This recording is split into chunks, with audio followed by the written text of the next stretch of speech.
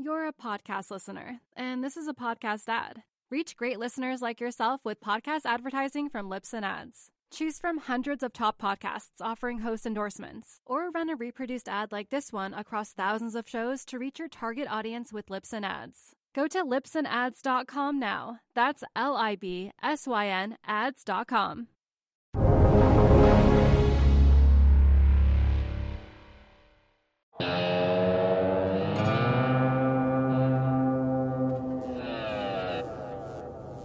Welcome to Real Vision. It's Tuesday, February 2nd, 2021, 2 p.m. in New York. This is the Real Vision Daily Briefing. I'm Ash Bennington, joined shortly by Tony Greer. Today, Tony, we're flying live without an intro. Welcome, Tony. Sounds perfect for us, Ash. Let's go. Tony, I only have two questions for you the entire show. Number one, what the hell is happening? And number two, how are you positioning yourself? Oh, good questions, man. What the hell is happening? I'm asking that myself, right? Like we have to talk about GameStop, and we have to talk about Robinhood, and we have to talk about Citadel and this story a little bit, right? Because what I'm seeing is like the younger generation fry itself in meme wars, trying to every market connotation, every move, every narrative and storyline has to get memed out to its most basic, understandable level. And unfortunately, you leave a lot of facts out when you start memeing the crap out of every story on Earth. And sometimes it just doesn't work. And I feel like that's what we're watching. Like, we're watching the Icarus print of the market meme burn itself to shreds right now, right? So the GameStop story, right? All the Wall Street Bets guys, they find a vulnerable security. But it's not a new story because Michael Burry and some of the ninjas of retail have spoken about this, right? They've talked about that there's upside potential in the name. Nothing new under the sun here. They start buying it and getting it on the run. And obviously there's going to be derivative bets on the downside placed on GameStop because that's been a winning trade for years now, right? So, you're going to have to allow these guys to find that, value play in the market where the brick and mortar shop is overvalued and going out of business. And so they ride the short down and they've made a lot of money on it. Got it. Right. Melvin Capital now gets pushed into the mix with its large GME short. Melvin Capital has to stop out of the position. At Robinhood, because of what's going on, they're going through the same machinations that every exchange in the world has gone through when they've got volatile securities on their pads that are changing their cash flows second by second, right? So now Robinhood goes out and lies to everybody in the street saying, we're fine, we're not blowing up, we don't need capital, which is exactly what everybody does when they need capital, right? And they go to their investors and they say, we need capital. So in this attempt to take on the suits, what's going to happen is Robinhood is going to get a cash infusion at a lower level. And the suits that put money into that are going to make a fortune as long as Robinhood can survive. We've got Melvin Capital is out of GameStop. Who cares, right? Mr. Steve Cohen put in an additional investment to sort of pad that loss for his investors in Melvin. And also Mr. Ken Griffin. And Ken Griffin is involved because another fact that we know ahead of time is that he's getting to see all the Robinhood flow before it hits the street. Yeah. Right? By the way, for people, this is Citadel and Point72. Right. Well, Citadel, let's talk about first separate here. They're two separate players in this story, Ash, because, Citadel gets to see all the Robinhood flow before it hits the street. Steve Cohen's shop, Point72, does not. That was a separate story. Yeah, two separate stories, cash infusion from Citadel and Point72. But for payment for order flow, it is just Citadel. That's exactly right. That's exactly right and the right way to look at it. So, but what's going on now at Robinhood is they're going through all of the financial survival steps that you have to go through when you've got margin calls coming, right? There are prime brokerage, or the DTCC, I believe it was in this case, saying you're going to need to lay out this much cash for these positions you have on their books. Now, somehow... By the way, Tony, for people who don't understand this, who haven't been experienced in this is about net capital requirements and the relationships with clearinghouses, which is such a critical part of this story. And if you're a retail investor, you may not have had exposure to that part of the story. Why is that so absolutely important? Forget about if you're a retail investor. If you didn't work at a big shop and had the understanding of how this back office machinations work in terms of payments going back and forth from your firm to the exchange, you might not have any idea how this goes on.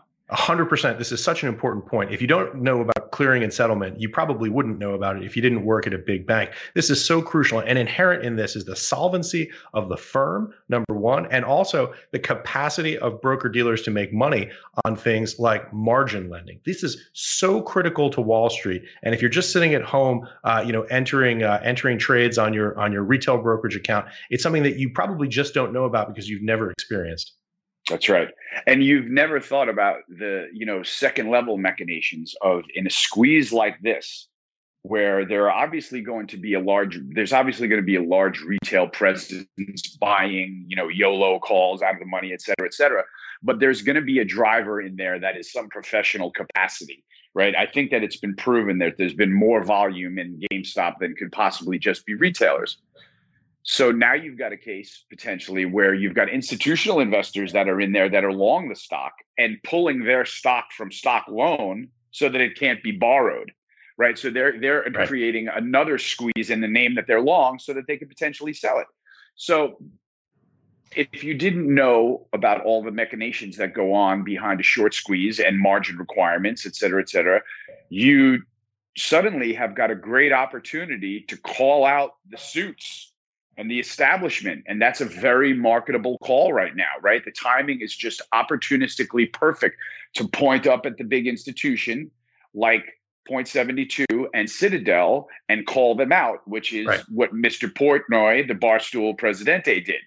Now, I understand his frustration that Robinhood shut down trading. Let's not go into the details. Robinhood restricted trading in GameStop and several other names. Restricted trading to one share for a minute. Right. Restricted trading, and you can't get long it. Your only allowable transaction is to liquidate a long position. So it very much looks like they're padding it in favor of the shorts who need to buy it, who were Steve Cohen's shop.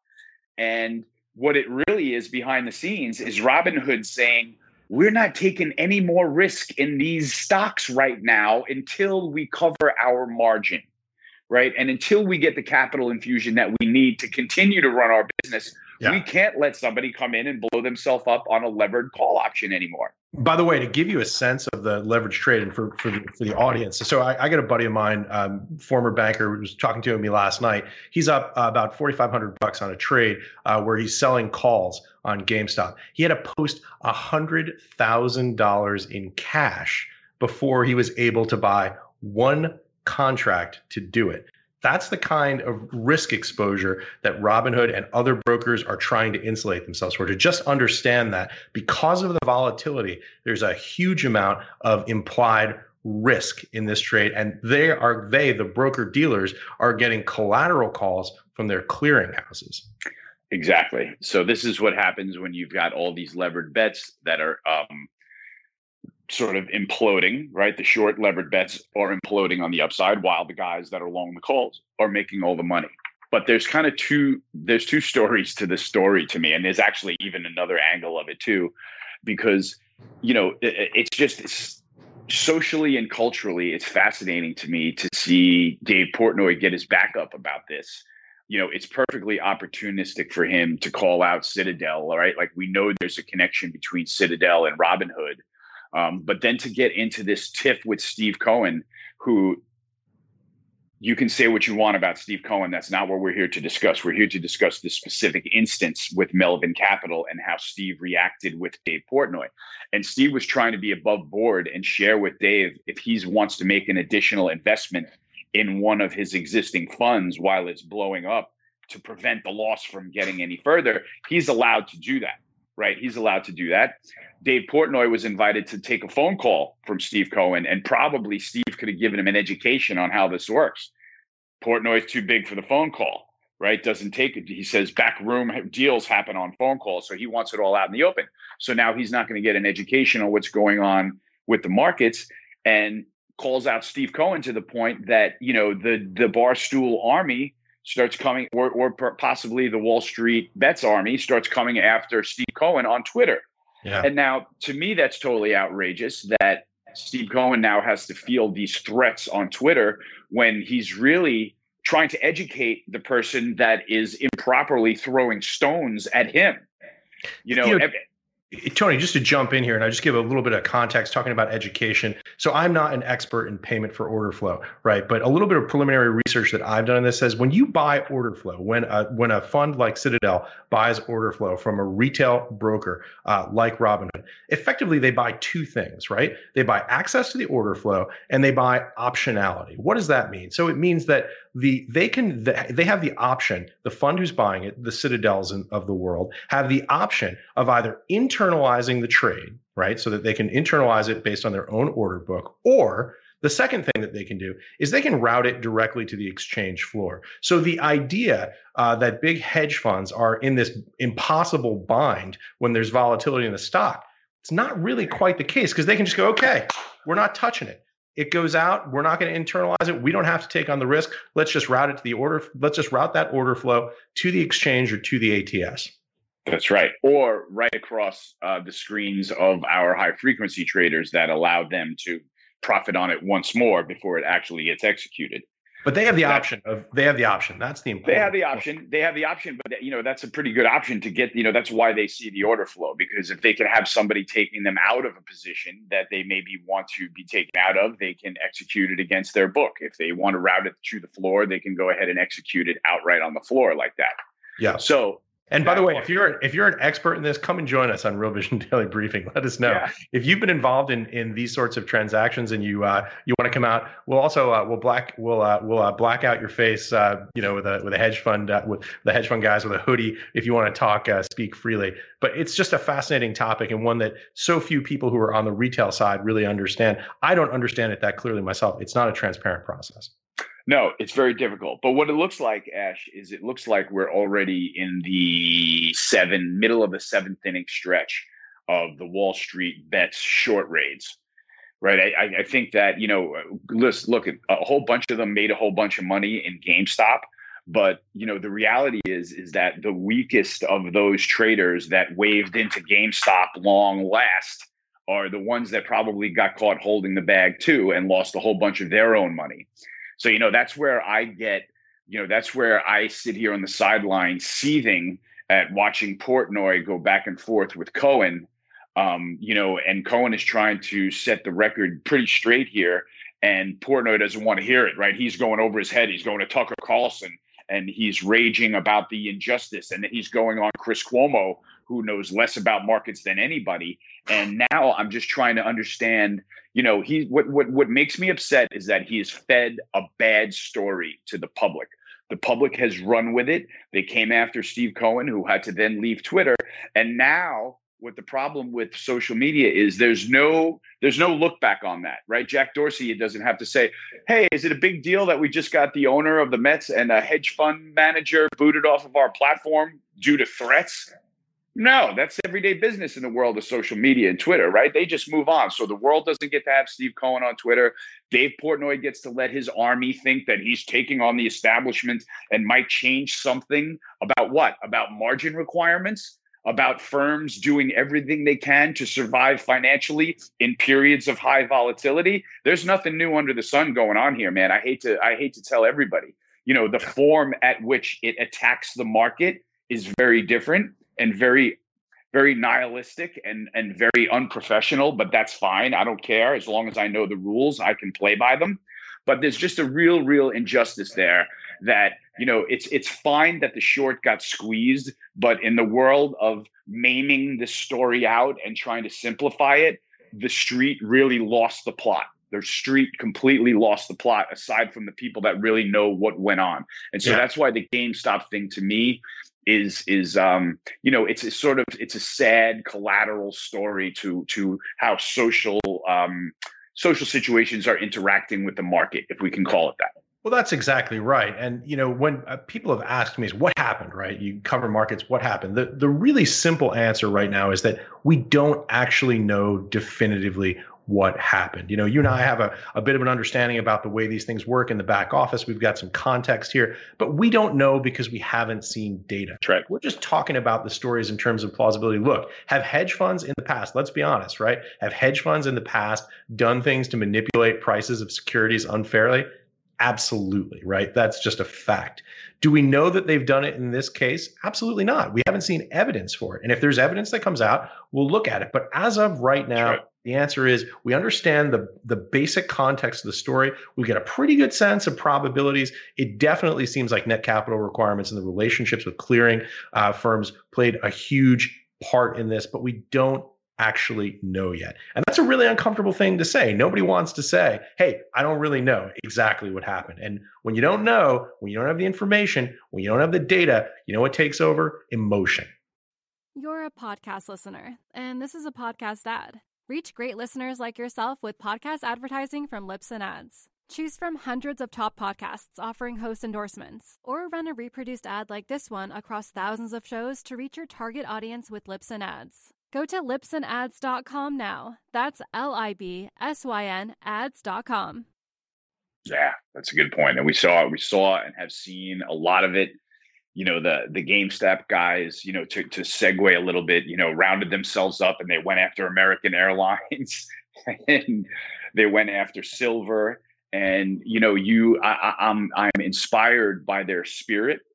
But it's like going to try to create a short squeeze in an airline that has been depressed for 10 years and trying to create a squeeze off of the lows in a holding that every mutual fund has been choking on for 10 months. I'm sorry, man, but you're just going to wake up sellers, right? Yeah. The same kind of thing is happening with silver. They've got this folklore story that there, is this huge shortage of silver. There may be a huge silver naked short out there. They believe the price is being depressed. And they're forgetting the fact that there are commodity merchants that have been in this market trying to figure out what's going on with silver and that short for years. So now they're trying to take silver on a run to the upside. They took it from 25 to 30. It came back all the way right to where it started from already.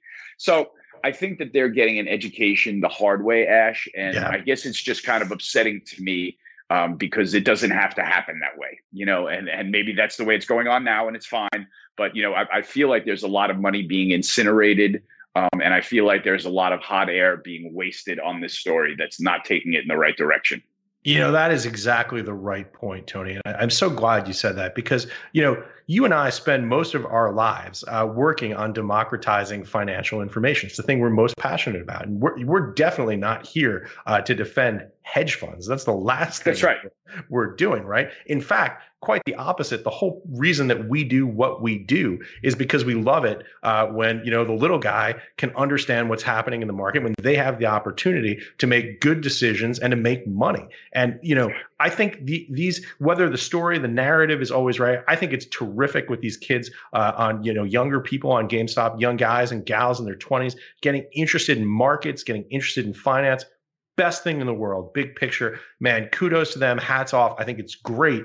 The challenge is some of the narratives are a little bit more complicated, or in some cases, a lot more complicated than they seem on the surface. And exactly as you said, these people who are going through this cycle, if you're 22 right now and you've just lost, $5,000, which could be a huge amount of money if you're 22 years old, on a silver play that you maybe didn't 100% understand, I can guarantee you that guy or gal, when they come up 2 or 3 years later, when they're talking to someone who's 19 or 20, you're going to say, let me tell you something. I know what I'm talking about. I've lost money. That's the way that you learn. That's exactly right. And maybe I'm just sore because guys in our generation learned it a little bit differently. Like I've got my battle scars from the markets all over me, and that's fine. And it just seems like I got those in orderly fashion, right? These guys are running their head into a wood chipper, right? And it doesn't seem like it makes sense. But either way, that's the lesson that they're going to learn. And I mean, you and I got yelled at by crusty old guys on the street, and you get an education that way. These guys are getting an education. It's a little bit different, but fundamentally, I just think it's so great that you have people in their 20s getting out there, 20s and 30s getting out there, learning about this stuff. You don't always win, and sometimes you get the best lessons where you get whacked. Yeah. And this generation is trying to figure out how to get a hold of the stock market, it seems, right? They haven't been invested like the generations that are out there discussing markets have been invested. And so they're not in as comfortable a position. They're not as established professionally. They're not as established in the markets and in their savings and where they're living and everything like that. Hey, listen, Tony, can you imagine you're 25 years old, you've got a level of student debt from undergrad and grad school that's like 5 years of what the salary you hope to get is. And by the way, the city you live in is locked down. You can't even go out and try and find a job. And then everybody's telling you that, oh, it's your fault that markets aren't functioning correctly. I mean, you think about what younger people are facing today, it's brutal. It's brutal and it's bleak. And I understand where the nihilistic behavior comes from, right? And by nihilistic behavior, I mean that sort of head through the wall trade where we don't have all the facts, but we're willing to put our money up on the table and bet it anyway. So it's like, it's also exhilarating, right? Because these guys, you hear about hedge funds are making money. Maybe you've been interested in markets. That this or that hedge fund manager made $125 million last year. And suddenly you've got these guys by the lapels and you get to shake them a little bit because you find out that they're 152% short interest relative to the float of a stock. It's a thrilling thing. Yeah, I can see that. I have no problem with them celebrating that victory, right? They've got the GME Melvin Capital pelt right up on their wall, and that's fine.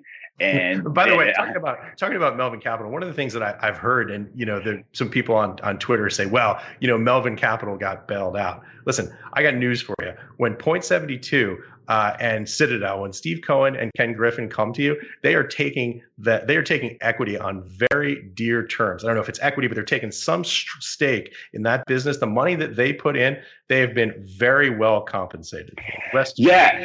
Yeah, and just there should be an understanding that taking on those guys from a retail perspective, may be fun and it may be very gang forming and you feel like you belong.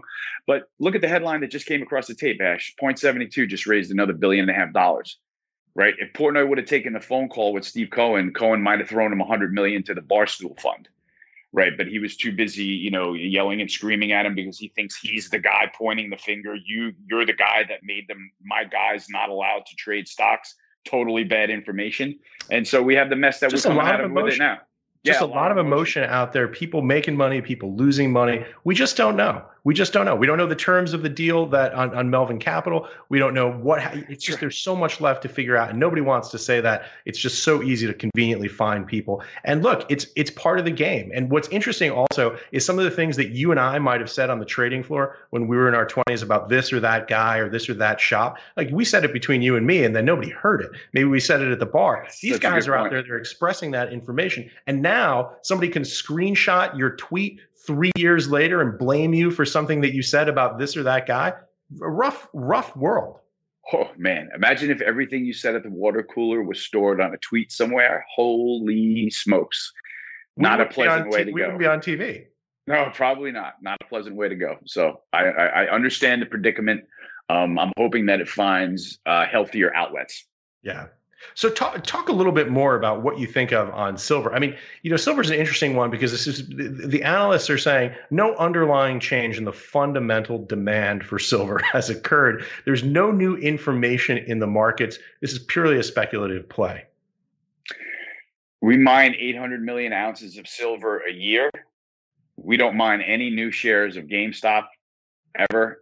Right. So these guys, I think, learned that there is production in the waiting for when you cause these big price spikes. And so I think they learned that, judging from the fact that silver went 26 bid, 30 bid, back to 26 offered. Right. So they learned that higher prices in precious metals wake up sellers who own the precious metal and have another year's worth of production that they may like to hedge. So it's just a very different mentality in silver. So it was funny to be, as a former gold trader at J. Aron for Goldman Sachs, I'm still in some pretty powerful metals circles where there are guys that were in metals trading their entire lives, and they're now adults, and they're now passing around the story with the Wall Street Bets guy on an email saying, like, come on, look at these guys. Like, watch this. These guys are going to come into our world and squeeze a commodity.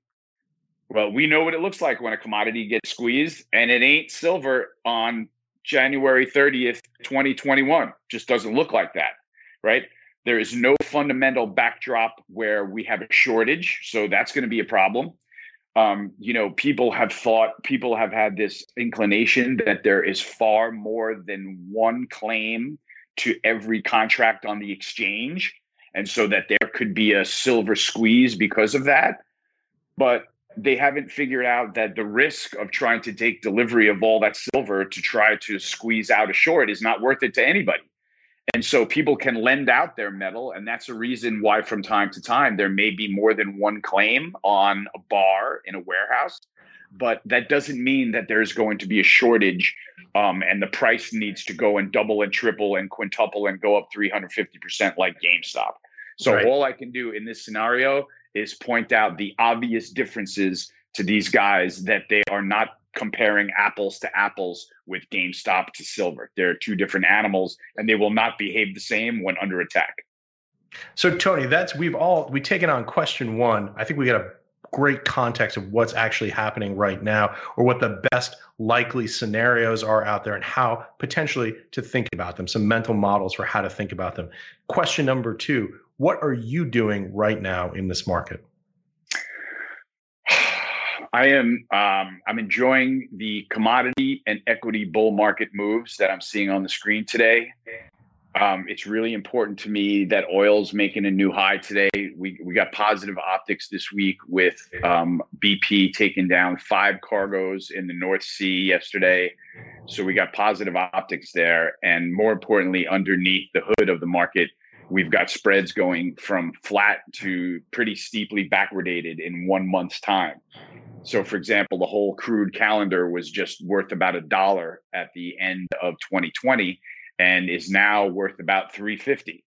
So what we've got there is calendar spreads tightening. For example, the first 3-month spread just went from being flat to being 80 cents backwardated. So what you're having now is you're seeing demand more in the front end of the curve than the back. That is a pretty positive scenario for the price of oil. And the fundamental backdrop is as solid as could be, man. If you look at the data, I thought we got really interesting and very positive economic data yesterday, Ash. We get that. You remember the last time we talked about that ISM prices paid number? Yeah. Which is what, manufacturers are paying for their input raw material costs. And the prices paid number hit a new high of 82.1 for January. And that's not speculating about inflation. That is inflation. Those are prices that were paid higher than incrementally have been paid for more raw materials. And what was so great about seeing that number and the positive PMIs come out from Europe right into the US time zone, all around 55 or better, indicating growth, was that the bond market took it like inflationary type of action. We saw the curve steepen right away. When this data came out, we saw U.S. 10-year yields perk right back up to the highs of the move, above 1%. So the bond market is going to take this economic data as a sign of economic strength and interpret it as that, and more activity and inflation. This is going to be good for our natural resources trading. Tony, to exactly that point, for people who aren't following this, the energy markets, especially at the level of granularity that you are, let me just zoom the lens out, give them the 50,000-foot view. Right now, WTI trading just under $55 a barrel on NYMEX. Brent just under 58. You look at the 12-month charts on that. You look at the chart from the depths of where we were at the worst moments in this pandemic, I guess in March or April. Huge, huge gains. They're huge gains, Ash, and I'm more bullish now than I was 6 months ago. I'll say that, right? Like I think there's a better chance of crude oil going to 65 or 75, obviously because price is closer now, but not just because price is closer, also because the fundamental backdrop has improved, right? We're still seeing China import a record number of liquids in energy. We're just seeing the spreads tighten up. And when you've got that combo with the strong underlying data that we're seeing, and to me, the bigger deal is that we've got the WTI zero print in the rearview mirror, and we've got this mad rush into alternative energy as an overlay. Right. So, people talk about the lack of value play in the markets, and I'm sitting over here looking at, ExxonMobil right now, who may have just turned their first unprofitable quarter, but they're hanging on to the dividend. The stock is off the lows. Mm-hmm. They're talking really, most importantly to me, they're pivoting into clean energy, right? So if these companies figure out how to have a place in the new, carbon footprint managed world, that's going to be interesting. But today, Exxon said they're going to spend $3 billion to reduce their carbon emissions through 2025. But more importantly, they're working on a critical technology that you need to achieve zero emissions. So they're working on technology towards getting people toward a lower carbon footprint. And I think that they'll be the companies that figure that out. Yeah. And while the baby is getting thrown out with the bathwater, I'm still happier to play those from the long side while the whole entire world just goes and chases solar and alternative energy stocks to a new high. And, after the run that they've been on, I'm no longer interested in being long them up here. We've got Joe Biden in the White House and he's making all his moves. So I feel like the run in solar energy is still showing signs that it's done. It hasn't made a new high since Biden got inaugurated.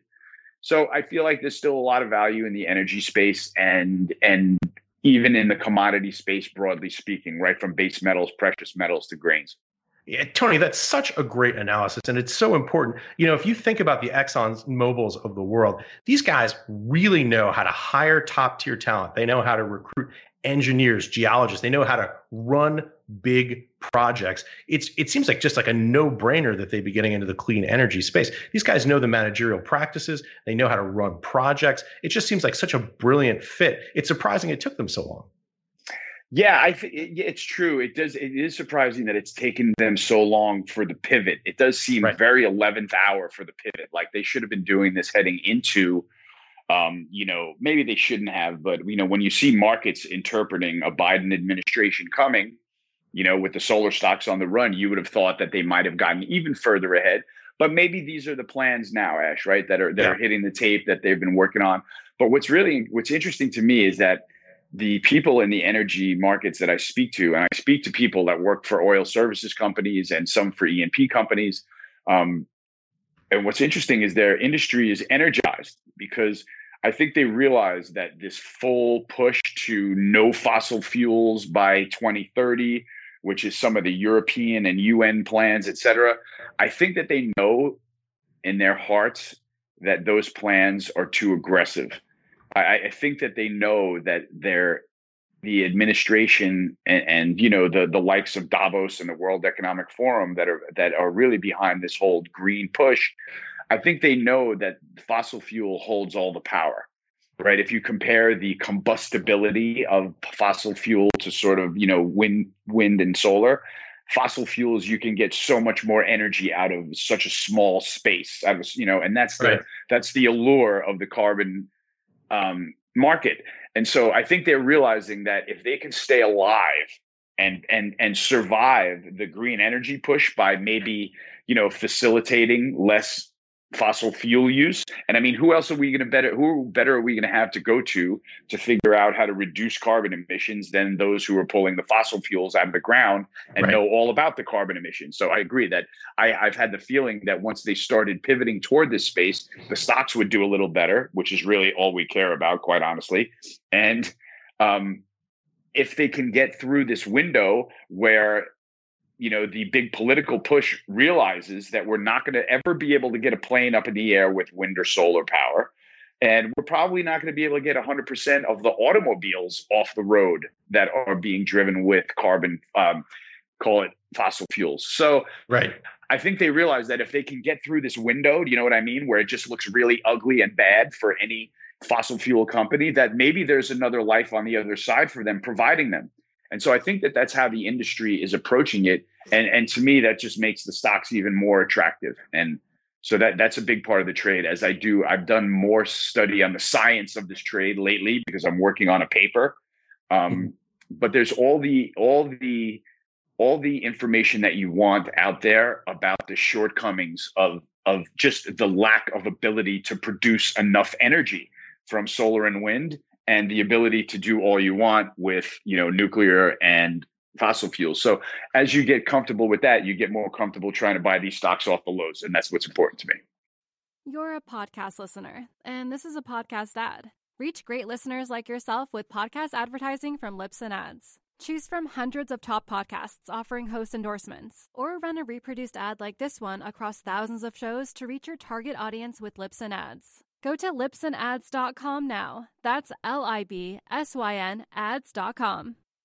Yeah, Tony, that's such a great balanced perspective and understanding the nuances behind this. E&P, of course, is exploration and production, a phrase used in the energy sector, especially oil and gas. But look, the problem here isn't, bad people who don't want to move us to a carbon neutral future. The problem here is physics and chemistry, trying to get the number of joules per meter cubed out of the energy source. And look, we're going to get there. I mean, I'm an optimist about this. I believe that all of these technologies that are coming, exactly as you said, they're evolving to the point where they're going to do it. But it's not going to be tomorrow, and it's not going to be, necessarily 2025. It's a long chain. How do you reduce the carbon output of the existing fossil fuel vehicles? How do you transition to these new technologies? And how do you get really smart scientists and engineers thinking up things that we don't even know about today that we can discuss because it's not an idea that's out there yet, to reduce the carbon footprint? This should be great. This should be something that everyone on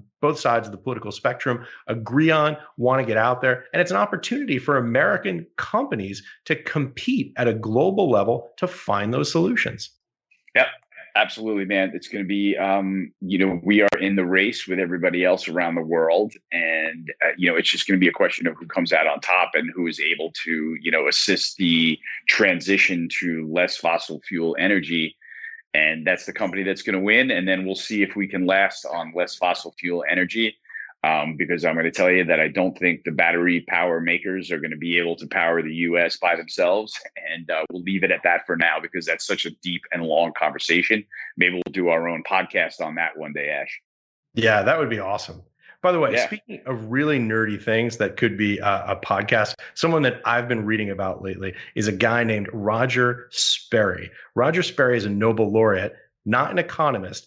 He was a neurobiologist, and he won the Nobel Prize for research on something called split brain patients. We all know, we learn in grammar school that there are two sides of the brain. It's called lateralization of brain functionality, left and right. The left side controls language. The right side is more holistic. This is a simplification, and I know neuroscientists in the audience are probably going to say that I'm getting this wrong, but if you want to get a big picture, this is pretty decent. So what happens in split brain patients is the corpus callosum, which is the structure of the brain that unites the left side and the right side of the brain, gets severed, usually by an injury or a stroke, an illness, something like that. And what happens is these patients lose certain functionalities. Roger Sperry studied them. So there's a phenomenon we most of us know about called contralateral brain function. That means that the left side of your body is controlled by the right side of your brain. Roger Sperry did something absolutely fascinating. He conducted these studies where he would show a patient something in their left eye, and if they had a split brain, the information wouldn't be able to move to the right eye. And it works on both sides. So here's what's totally fascinating. He would take a patient and show them something in their right eye, a picture, for example, of a beautiful steak dinner, like a juicy steak, the kind of thing that you really start salivating over. And they wouldn't give them a meal for like 12 hours. This is a stylized example, but you get the picture. And that steak image would never make it to the left side of their brain for language processing. So the guy couldn't tell you, I saw a picture of a steak, but they would ask him after he hadn't had a meal for like 10 or 12 hours, hey, Joe, what do you feel like eating? And he would say, oh man, I'm really craving a steak. And they'd say, that's interesting. Why? And he would say, well, I go out for a steak dinner every night, every Saturday night with my wife, and her mother is sick and I haven't seen her as much. They make up these incredibly elaborate stories to justify their preference. Here's the interesting thing about it. This is true of split brain patients, but it's true of everyone. When you don't have information, especially where there's strong emotions, something like hunger or guess what, fear or greed in the stock market, you make up a story. And if you want a fascinating take on what's happened over the last week, go and look at the stories that people have made up in their own heads. This is what you were talking about earlier. You have a really strong feeling, oh, those guys over there must be bad. Those guys at hedge funds are taking advantage of people. Maybe it's true, maybe it's not. Doesn't matter. The brain makes up stories. We saw this with the chair of the House Banking Committee. As soon as the story started to break, they were out there talking about how they were going to go out and investigate these grody hedge funds. Now, look, is it possible that hedge funds took advantage of some loopholes that permitted naked shorting that maybe they shouldn't? Sure, absolutely, of course. But when you look at those statements that come out of, and I don't want to just pick on one particular congressman, but you look at the tenor of things that you hear online, people go with their bias and they make up a story. And they can tell you with great precision why they feel that way. But really, it's the Roger Sperry case. It's they saw the picture of the steak, they craving it, they just don't know why. And it gets expressed in language with absolute certainty. It's fascinating stuff.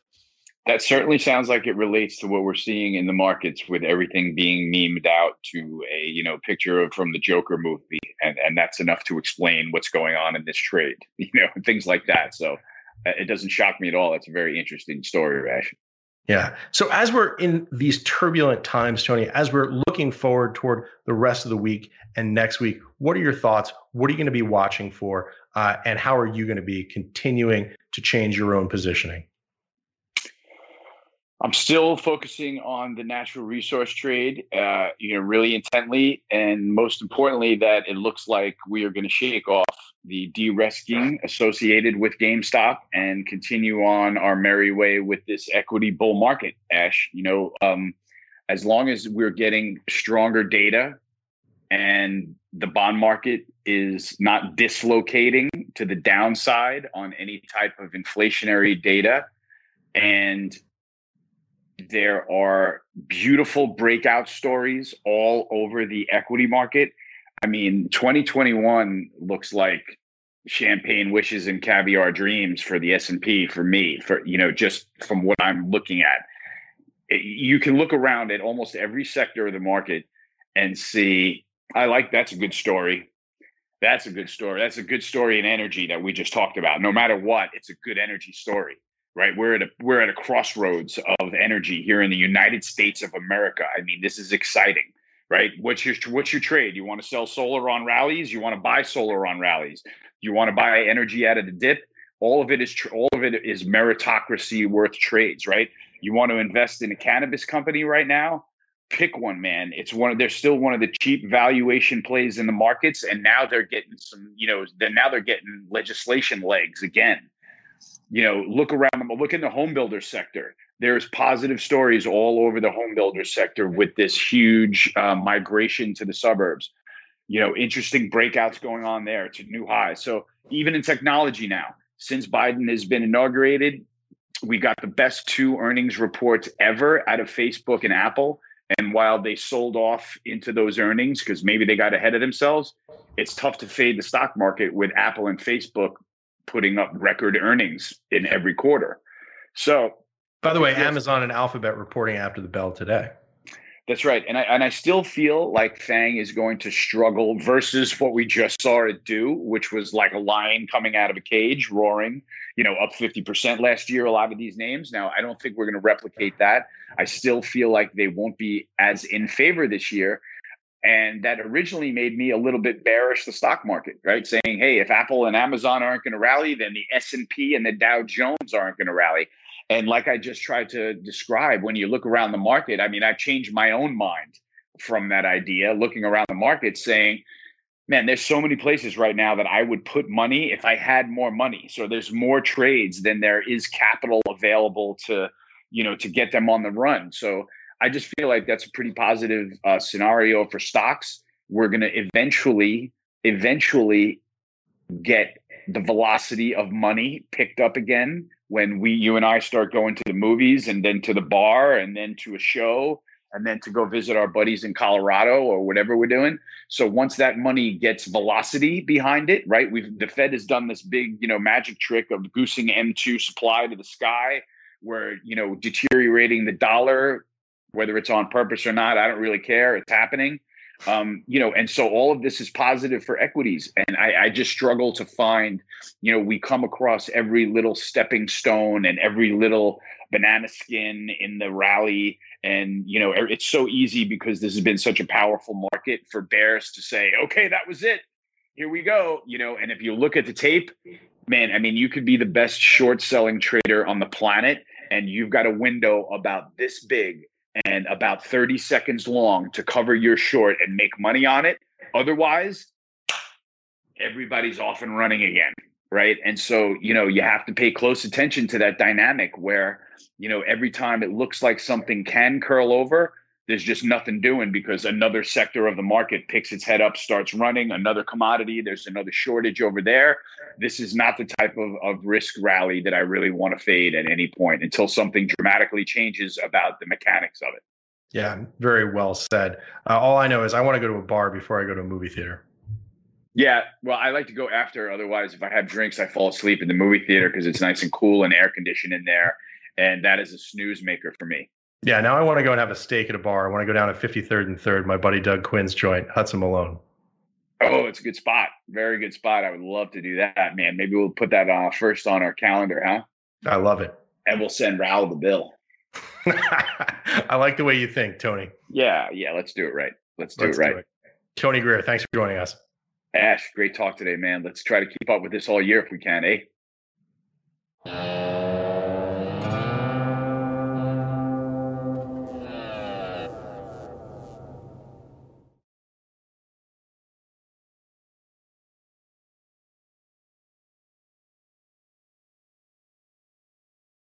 You're a podcast listener, and this is a podcast ad. Reach great listeners like yourself with podcast advertising from Libsyn Ads. Choose from hundreds of top podcasts offering host endorsements, or run a reproduced ad like this one across thousands of shows to reach your target audience with Libsyn Ads. Go to libsynads.com now. That's LIBSYN ads.com.